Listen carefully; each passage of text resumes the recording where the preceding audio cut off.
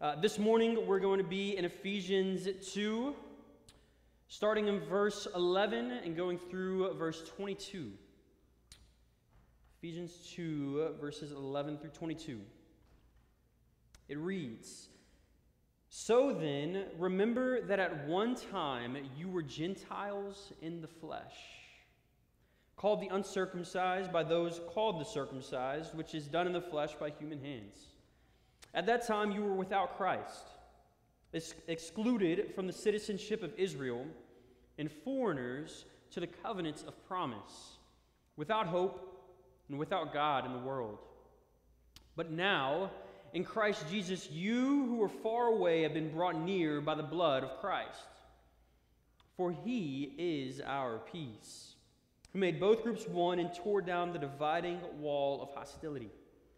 In his flesh he made of no effect the law consisting of commands and expressed in regulations, so that he might create in himself one new man from the two, resulting in peace. He did this so that he might reconcile both to God in one body through the cross, by which he put the hostility to death. He came and proclaimed the good news of peace to you who are far away, and peace to those who are near. For through him we both have access in one Spirit to the Father. So then you are no longer foreigners and strangers, but fellow citizens with the saints and members of God's household, built on the foundation of the apostles and prophets, with Christ Jesus himself as the cornerstone. In him the whole building, being put together, grows into a holy temple in the Lord. In him you are also being built together for God's dwelling in the Spirit." Lord, we are thankful this morning that we have your word. We're also thankful, Lord, that your word says the same truths in different ways, so that if we don't get it one way, we get it in another way. Lord, that we can understand your gospel through so many different lenses, Lord, so many different pictures and illustrations. Lord, you've made it abundantly clear to us just how much you love us, and you show that love through explaining the gospel in so many different ways. And so, Lord, I pray this morning that you would help us to treasure your saving grace. That as we see yet another picture of how you have saved us, of what it looks like to be reconciled back to you, Lord, that we would treasure that, Lord, that we would be changed by that, Lord, that you would use it to shape us and mold us so that we can reflect your glory more and more out into the world, and so that we can enjoy you all the more. So, Lord, I pray, Spirit, work through me to shape us how we need to be shaped, Lord, to change us how we need to be changed, Lord, to help us to be able to get rid of the things that we need to get rid of. Lord, ultimately, Lord, I ask that you help us to enjoy you, to treasure you all the more through your word. Lord, we love you, we praise you, and we ask these things in your Son's name. Amen. You guys might have heard the song, "We're Going on a Bear Hunt." It's a classic kids song. I sang it a lot growing up. Essentially, the song goes, you and whoever you are singing with are looking for bears. I don't know why. Honestly, it doesn't sound like a great idea, but it's the concept of the song. And in the song, you keep coming upon obstacle after obstacle. Maybe it's a mountain, tall grass, or a river, or something like that. And as you keep coming to each obstacle, you repeat the same phrase. We can't go under it. We can't go over it. We can't go around it. We'll have to go through it. It's a catchy song, and it's a good reminder in life that there are some things that you can't avoid. No matter what, you just have to face those problems head on. And so why do I tell you about this kid's song?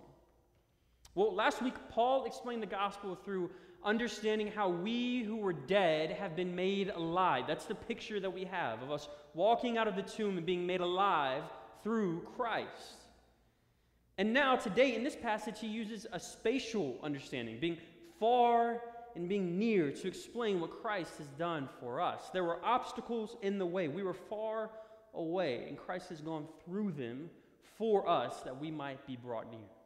And so today's main idea is this. I'm sorry I don't have slides this morning, so I'll repeat it a couple times for you guys. The main idea is this.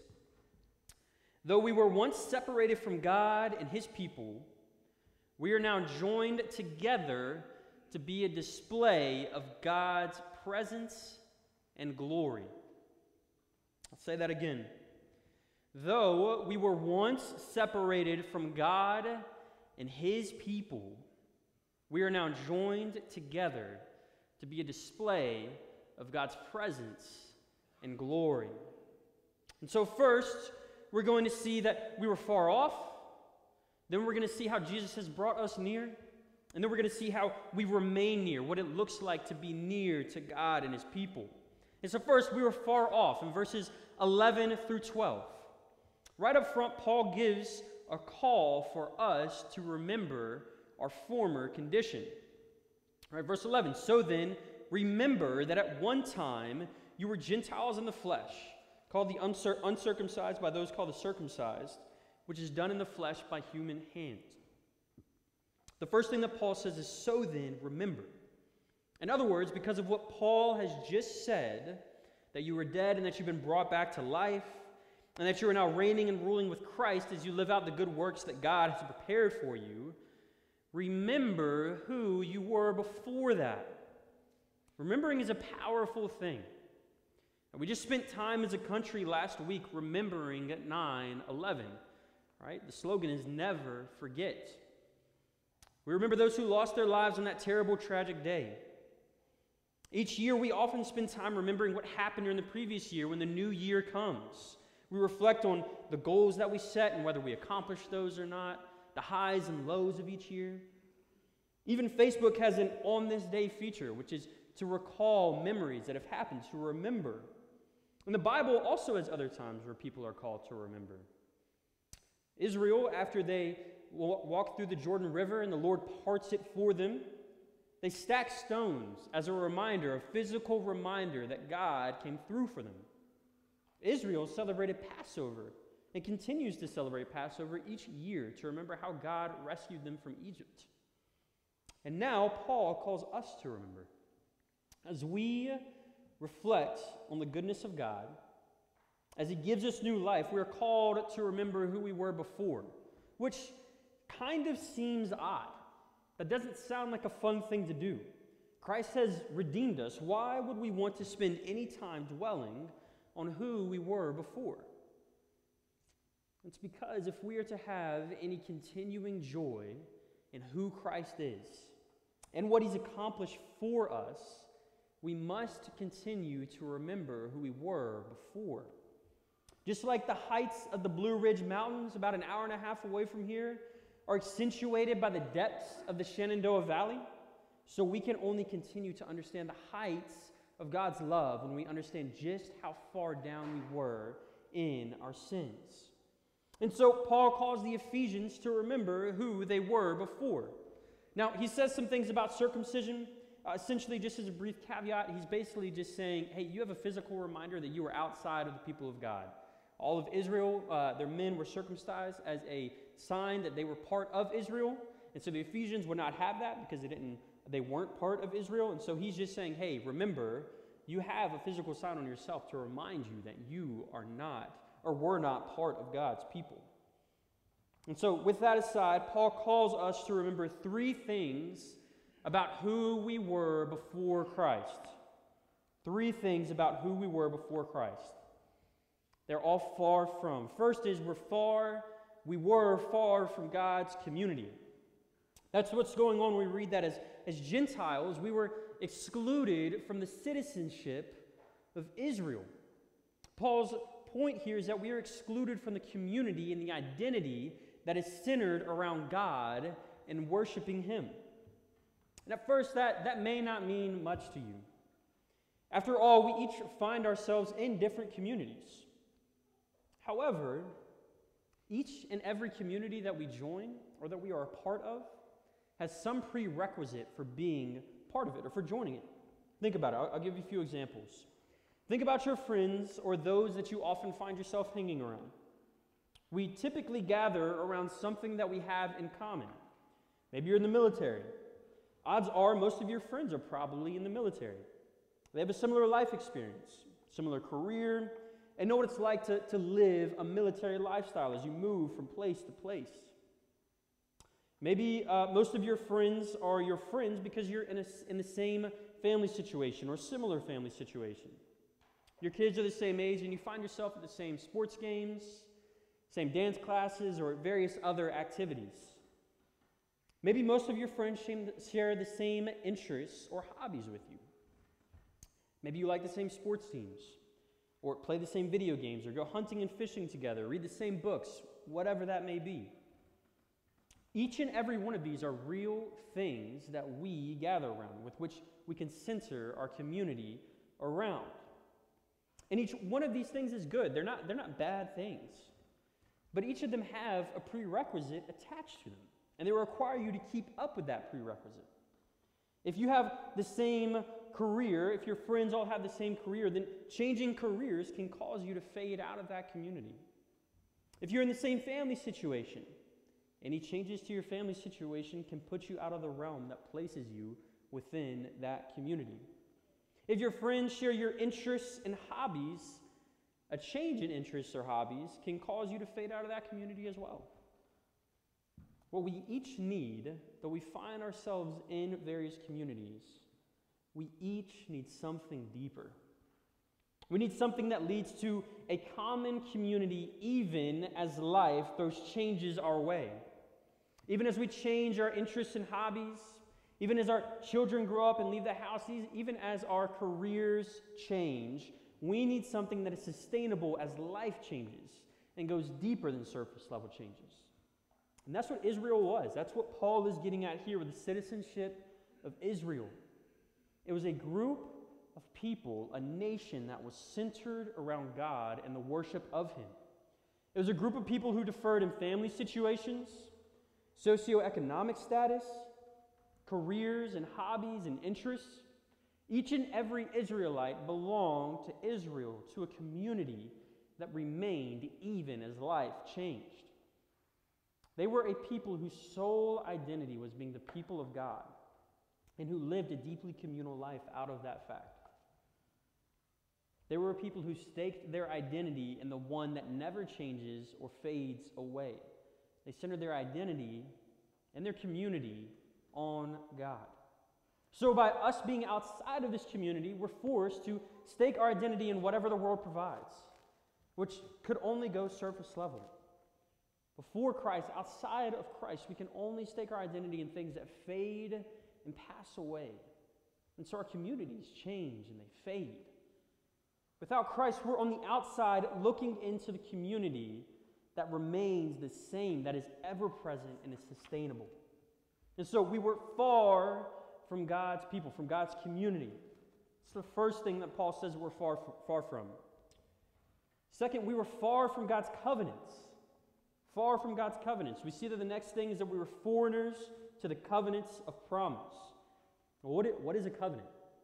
J.I. Packer defines a covenant as a solemn agreement that binds the parties to each other in a permanent, defined relationship with specific promises, claims, and obligations on both sides. So essentially, it binds two people together with the only out being death. And there are multiple covenants throughout the Old Testament. A covenant with Noah, a covenant with Abraham, with Moses, and with David.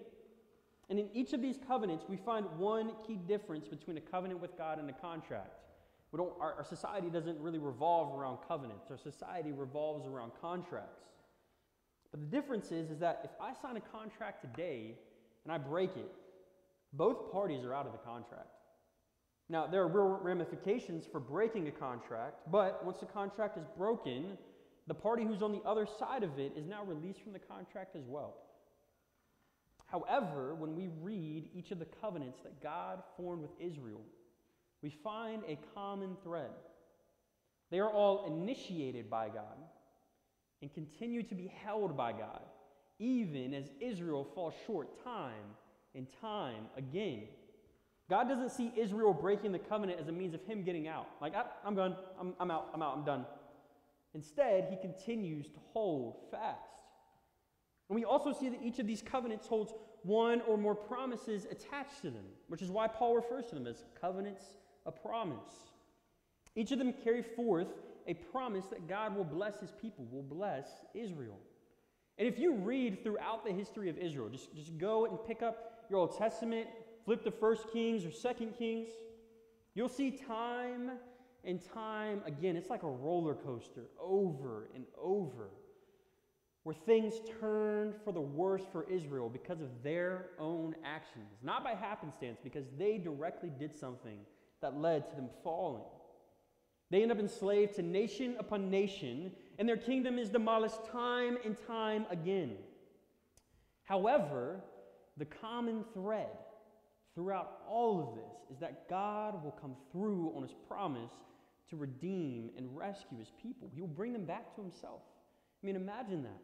Every time that you fall, knowing that you're constantly spitting in this God's face, and he's still going to take you back time and time again and promises something better for the future. And this promise was physically represented by the temple that was in the center of Jerusalem, in the center of the city.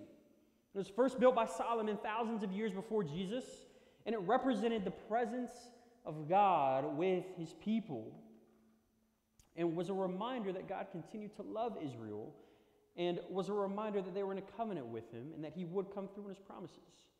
And as you might know, the temple was built in layers. Right? As you went deeper and deeper into the temple, fewer and fewer people were allowed in. Now, inside the heart of the temple, at the very center of it, was a room known as the Holy of Holies, where the direct presence of God existed, dwelt. And only the high priest, one guy who represented all of Israel, could enter this room, and he could only do so once a year. And now, the temple was destroyed and rebuilt multiple times. We read about it in Nehemiah. We read about it all throughout the course of the Bible. By the time of Paul, the temple was made up of these many layers and a few courtyards outside. Now, the outermost courtyard, so literally like the first door in, we're not even under shelter at this point. We're still in a courtyard. There's a place farthest from the Holy of Holies, was the court of the Gentiles. It was named as such because it was the only part of the temple in which Gentiles could enter. It didn't matter if you worshiped God, if you believed in God, you were only allowed in this outside courtyard. I mean, think about it. Think about if you wanted to visit someone, say you had a dearly loved relative, and you wanted to visit them at their house. And they're sitting inside of their bedroom, and multiple people are making their way to visit them. But this person is just very particular, and so only certain people could come in and visit them. And so only the man's wife could go into his bedroom. Others could go into the living room, others into the kitchen. But you were only allowed on the sidewalk that passed by the house. You would feel very much on the outside looking in, right? Well, that was the case with the Gentiles. They were so far outside of the covenant that God had with his people that they couldn't even enter into the building which signified this promise. They weren't even allowed inside the temple to worship God. They had to do so from the most outer courtyard. They were left outside of the promise, looking in. And that was our state. Though we may not have a temple in which we go to and have a physical representation of this, as people separated from God without Christ, there's no promise for us to lean on, and no covenant for us to enjoy. There is no promise of blessing awaiting us in the future. If we continue to fail outside of Christ, there's no promise that God will come through for us. And that leads us to the third thing, which is that we are far from hope. We're far from God's hope. So Paul says when he says that we are without hope and without God in the world, with no promise that there is something better waiting, we are left hopeless. And think about it. Without this hope based on the promises of God, we have nothing to hold on to when life spirals downward. You may find yourself trusting in money and reputation, stability, career, health, and being needed, or doing the right thing at all times. But you'll soon find that as you trust these things, they make promises that they can't come through on. The economy crashes. Your reputation can be smeared in a second with social media. Stability can be taken away in a moment. You can be fired from your job. Your health can fail just like that. Those that needed you no longer do. And doing the right thing for the sake of making yourself feel better leaves you empty and tired. These things make promises that they cannot come through on. And when these things let you down, you're left with the same feeling that the writer of Ecclesiastes has. Life is but a vapor. It's meaningless. We try to grab and find something solid to hold on to, but it all, just like smoke, looks solid but isn't. There's nothing stable to which we can grab. And because of this, we're faced with the reality that without God, without something outside of the world that is eternal and unchanging, and without the promises from this very God that He will come through for us, we're left without hope. We're left without a future. And that's the outlook that Paul has for the Ephesians and for us without Christ. Though we may not come face to face with Israel like the Ephesians did, we are also, apart from Christ, we are also far from the community of God and outside of the promises of God that lead to hope. That's what Paul calls us to remember. He calls us to remember our hopelessness and being on the outside. That is who we were before Christ. And so where do we go from here? Well, we see second that Christ brings us near. So again, there's a spatial understanding that Paul is giving us here. We were far off on the outside looking in, and now Christ brings us near. Look at verse 13. It says, "You who were far away have been brought near by the blood of Christ." So we see the mode which brings us near. We see what it is that brings us near. It's the blood of Christ. And Paul is getting at a new reality. I remember last week he talked about Christ making us making us alive though we were dead, and now he's using proximity, bringing us in close. You who were far away, that is, we who were far in all that we talked about before. We were outside the citizenship of Israel, outside the promises, left to experience hopelessness. Those same people, us, have been brought near to God. And think about what it means to be near someone. Think about a loved one. It's a lonely thing to be far off, to be away. I mean, many of you know exactly what that's like as your spouses deploy or have to go somewhere else for training. But to be sitting next to someone you love, to feel their leg bump into yours, even just to hear them breathing and feel their warmth, is a comforting thing.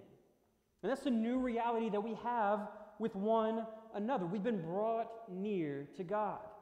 We who were unable to access most of the temple, we were left on the outside, on the outer courtyard, have now been brought near to the one who dwelt there. We've been brought near to the one who created life, who sustains the world, and who rules over all that we know. We've been brought near the one who gives new life and fresh breath to those who respond to his call. No longer is he on the other side of the mountain range as we look and can find no way to go around, go under, go over, or even go through. Instead, God is near. Near for us to talk to, near for us to love, near for us to feel. And how is that? It's by Christ's blood. You see, the only thing that was keeping us apart from God was our inability to live up to the law of God. No one could. That's why Israel continued to sacrifice animals. We continued to fall short, and so Israel had to sacrifice animals to appease the wrath of God that should have come for them instead. And remember when I said earlier that the only way out of a covenant is through death? Well, our covenant was between God and all of humanity, or between God and Israel. And so Christ came to live as a human and represented the entire human race, all of humanity, as he lived out the law of God perfectly. He represented us before God so that all of the punishment that we deserved could be placed upon him instead of us. And so in dying, he both appeased God's wrath and also represented the death of one party within the covenant. He fulfilled the covenant all the way to death. And thus humanity was released from the old covenant, and a new covenant could be created with God and man. So that's exactly what Christ did. He's created a new covenant, which is both eternal and internal. Before God gave his people a set of laws and regulations by which the people of God were to live. It carried with it how to live individually, how to live with each other, and live with those outside. But now Christ has secured a covenant that changes us internally. The Spirit of God comes to dwell with us. That's what verse 18 is getting at when it says that we have access to the Father through the Spirit. We've been given the Spirit to indwell us. And so Christ's blood is the means of bringing us near. But what is he bringing us near to? We see first that he brings us near to each other on a horizontal level, to each other. Verse 14 reads, "For he is our peace, who has made both groups one and tore down the dividing wall of hostility." That is, Christ tore down the walls keeping us from the inner parts of the temple. The walls that kept us in the outer courtyard, that divided out from those who could go into the outer courtyard and those who could go in, has been torn down. In doing so, Christ has made each of us equal. There are no regulations stipulating that some of us can get closer to God and some of us can't. Instead, each and every one of us is given equal access to God, which in turn creates equality among all of us, no matter your race, ethnicity, social status, economic well-being, or family situation. And then to take it one step further, in verse 15, it reads that in Christ's flesh he made of no effect the law consisting of commands and expressed in regulations, so that he might create in himself one new man or new humanity from the two, resulting in peace. He did this so that he might reconcile both to God in one body through the cross, by which he put the hostility to death. That is, all of that to say, Christ fulfilled the law perfectly, as I stated before. He lived it perfectly so that now the old covenant is gone. He didn't just abolish it or get rid of it or throw it in the garbage. Instead, he fulfilled it. He lived it out perfectly so that it now has no effect on us. In doing so, there are now no longer those who are under the law and those who aren't. There are no ceremonial laws or civil laws that distinguish between groups of people. Instead, God has created a new humanity. He has done so by giving us the Spirit as our hearts are changed internally. This is no trivial thing, but changes how we view one another. Through Christ, we each have been shaped into something new, and something that both rises above and goes deeper than anything else that we use to separate us. Again, whether race, country of origin, career, military or civilian, family situation, whatever it is that we used as our main identity and what's divided us before has been pushed to the side or overwhelmed. Our identity has been thoroughly changed by Christ, so that any previous distinctions are rendered powerless. By making us into this same new race, Christ has destroyed any means of hostility that we might have with one another. It doesn't matter if you went to church before and were near, or you were running off doing whatever you wanted and were far. Christ has saved each of us equally and has made us into something new. So he brings us near to one another, and he also, second, brings us near to the Father. He says, "For through him we both have access in one Spirit to the Father." I touched on this a little bit earlier, but it's worth coming back to. Christ has given us the Spirit of God. In John 16, we read that it was better for him to go away and to leave us with the Spirit than to leave us with himself. And why is that? It's because through the Spirit we are each given personal nearness, personal access to the Father. We are brought near through Christ's blood, not just to each other, but to the Father. Before, people had to go to a place, to the temple. It didn't matter what part of the world you lived in. You had to go to Jerusalem if you wanted to have access with the Father. And even then, we were on the outside looking in. You had to send in a representative. But now we have access to the Father whenever we want it. As the writer of Hebrews says in chapter 4, any time that we want, We step into the throne room of God, the Holy of Holies, the innermost part of the temple, to talk to Him, to tell Him how we feel, and to make requests.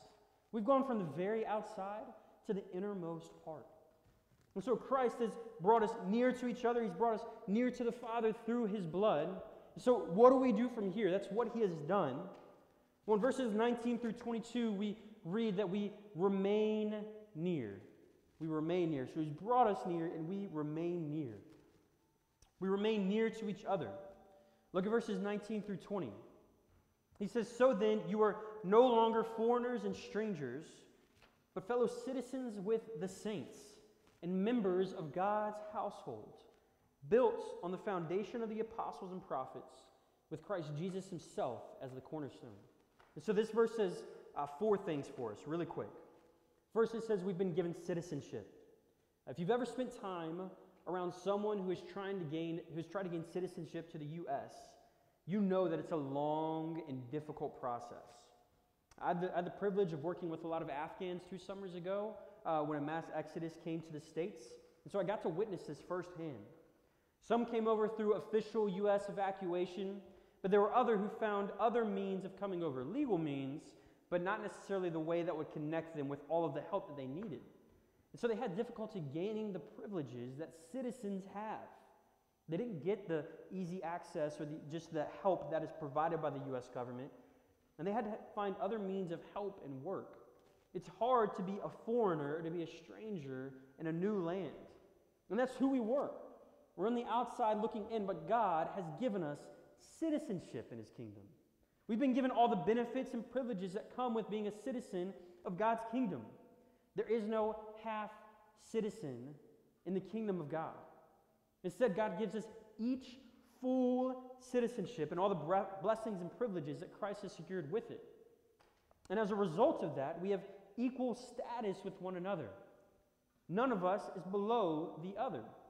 It's our proximity to God that gives us equality with each other. None is closer and none is farther. There's no outer courtyard for some of us and holy of holies for some of us. Instead, each of us has been brought to the holy of holies together so that we each equally get to enjoy the nearness of God. And it's also our proximity to God. It doesn't just give us equality with one another, but it gives us proximity to each other. Because we're not just citizens, but a family. That's what it means when it says that we are each members of God's household. We've been given a community. There's no distinction between each other anymore. Instead, we're all members of the new humanity that Christ has created, so that we're each given equal status and privilege.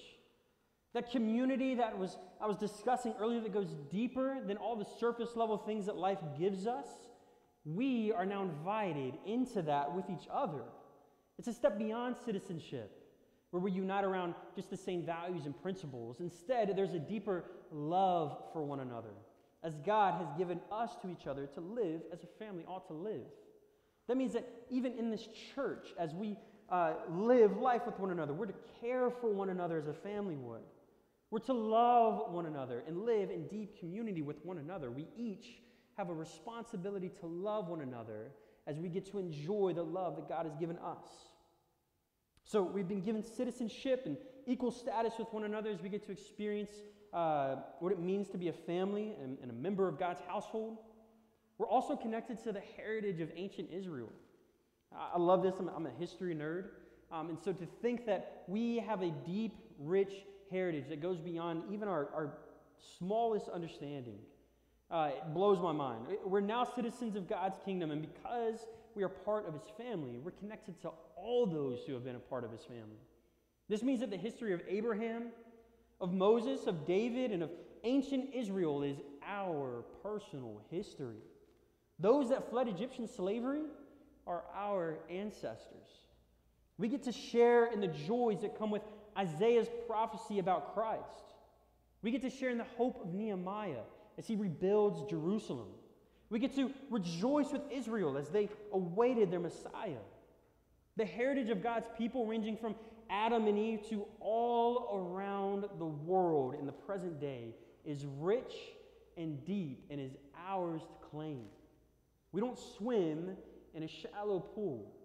Instead, our family tree is like the Amazon jungle, where as you walk, the light is crowded out from the branches and the limbs that cover the sky. And so we're connected to ancient Israel, and then finally we're connected. We find that Christ is what connects us to one another. It all hinges on Christ. Our connection with one another and to those who have gone before is all because Christ has secured it for every one of us. He is the cornerstone upon which all of this was built. The prophets preached that Christ was coming, and the apostles preached that Christ has come. Each of us is only given the family and citizenship that we are given because Christ has given it to us and continues to draw us into himself and to one another. And again, this is what leads to deep community. We have something that is eternal and unchanging that binds us all together. And so we remain near to each other, and we also remain near to God. Read verses 21 and 22. It says, "In him, that is in Christ, the whole building, being put together, grows into a holy temple in the Lord. In him, you also are being built together for God's dwelling in the Spirit." Remember, what was at the center of the city of Jerusalem? It was the temple. And what was the purpose of the temple? It was a place where heaven met earth as God's presence dwelled there. It was a means of displaying God's presence to the rest of the world. And now we get the image that each of us, each of you that believes, are a building block for the new temple of God. And this is profound. Again, think about it. We were only allowed on the outer ring of the temple. We weren't allowed inside. And now we aren't just given access to a physical space. Instead, we replace the physical space as the place of God's presence. We've gone from looking in from the outside to being the very thing that we were looking at. And this has two major implications for us. First and foremost, this signifies our nearness to God. No longer do we have to climb the mountain range to access God. No longer do we have a list of rules and regulations. No longer do we have to rely on one man to go before God for us. Instead, God dwells with us as his Spirit resides in us. We have complete and total access to God 24/7. It doesn't matter what you're doing. You could be scrolling on your phone. You could be driving down the road. You could be sitting in an hour-long prayer session. You could be putting your kids to bed or taking the groceries inside. It does not matter where you are at or what posture you have. You have the presence of God with you at all times. God's Spirit, which came crashing down on Mount Sinai in an earthquake and fire, and which guided the Israelites as a pillar of cloud by day and a pillar of fire at night, is dwelling within you now. You can enjoy the presence of God at all times. So it signifies our nearness to God. And also, second, it means that we are now the display of God's glory and presence to the rest of the world. The temple was placed at the center of Jerusalem for a purpose. It was that which Jerusalem centered upon as it tried to expand to the outside world. It was the case throughout all of Israel's history. And now, instead of one physical space where people have to come to, we are now the temple of God, called to spread out throughout the world as we display God's glory and presence to the known world. And individually, this gives us purpose in our life. We who were once far off are now given the privilege of being the display of God's glory throughout the earth. Previously, we were without hope, but now we are the representation, the reflection of hope. God's temple reminded his people that his promises would still come true. And now, as he dwells with us, we get to remind people that God's promises are true and that he will come again. Now, if you aren't a Christian, I urge you today to give your life to Christ. You may feel hopeless. You may feel that you don't have a community. You may feel like you are far off and that the mountain is insurmountable. And I tell you, it is insurmountable. But Christ came down to us. He came to dwell with us. He climbed down the mountain and lived the life that we were supposed to live. And by dying, he took on all that we did to separate ourselves from God. Whatever it is that causes you guilt or shame or misery, Christ took upon himself. He paid the price for it once and for all, so that you don't have to. And Christ calls for you to trust him, to believe that he did die and that he came back to life, taking on your sins. He calls for you to give him your life. He freely gave himself so that we could freely accept his forgiveness. Christ offers you freedom from the hopelessness that you feel. He offers you access to the promises and blessings of God. If you would just repent of your sins and turn from your life of pursuing your own pleasure and gain and give yourself to him. He will give you his Spirit, who will cause you to become new and to have hope and purpose in life. Would you give yourself to him today? If that's you, please find me after the service. I would love to talk with you, to pray with you, and to talk about the joy and hope that are found in Christ. Lord, we are thankful that you are a good God. We're thankful that you took it upon yourself to come down to us, Lord, to find us who were far off, Lord, who were not even close to coming to know you, Lord. We were like the sheep that wanders off and you chase after. We're like the prodigal son whom you go out to find and invite home. Lord, we're thankful for your goodness and your kindness to us in that. Lord, we pray, Lord, I pray for those that are believers in here, Lord, that are Christians, that you would help us to live in our identity as your temple. That we would be able to experience your Spirit dwelling within us, Lord, that we would live out of the privilege that we have in complete and total access to you at all times. Lord, I pray that we'd be a reflection of your glory and grace to the rest of the world, Lord, both individually in our lives and as a church, as we seek to reach Fort Belvoir, Lord, and seek to reach the surrounding communities. Lord, for those in the room who may have questions or don't exactly know whether they're a believer or not, or just aren't one, Lord, I ask that you would help them to just show them yourself, Lord. Help them to see that you are reaching out, Lord, that you're the one who comes to us. We don't have to go to you. You're the one who comes to us and offers us salvation, Lord, a relationship with you, Lord, to know you and to experience your goodness and your grace. And so, Spirit, we ask that you continue to change us and mold us, Lord, so that we may reflect your glory and grace to the outside world. Lord, we love you, we praise you, and we ask these things in your Son's name. Amen.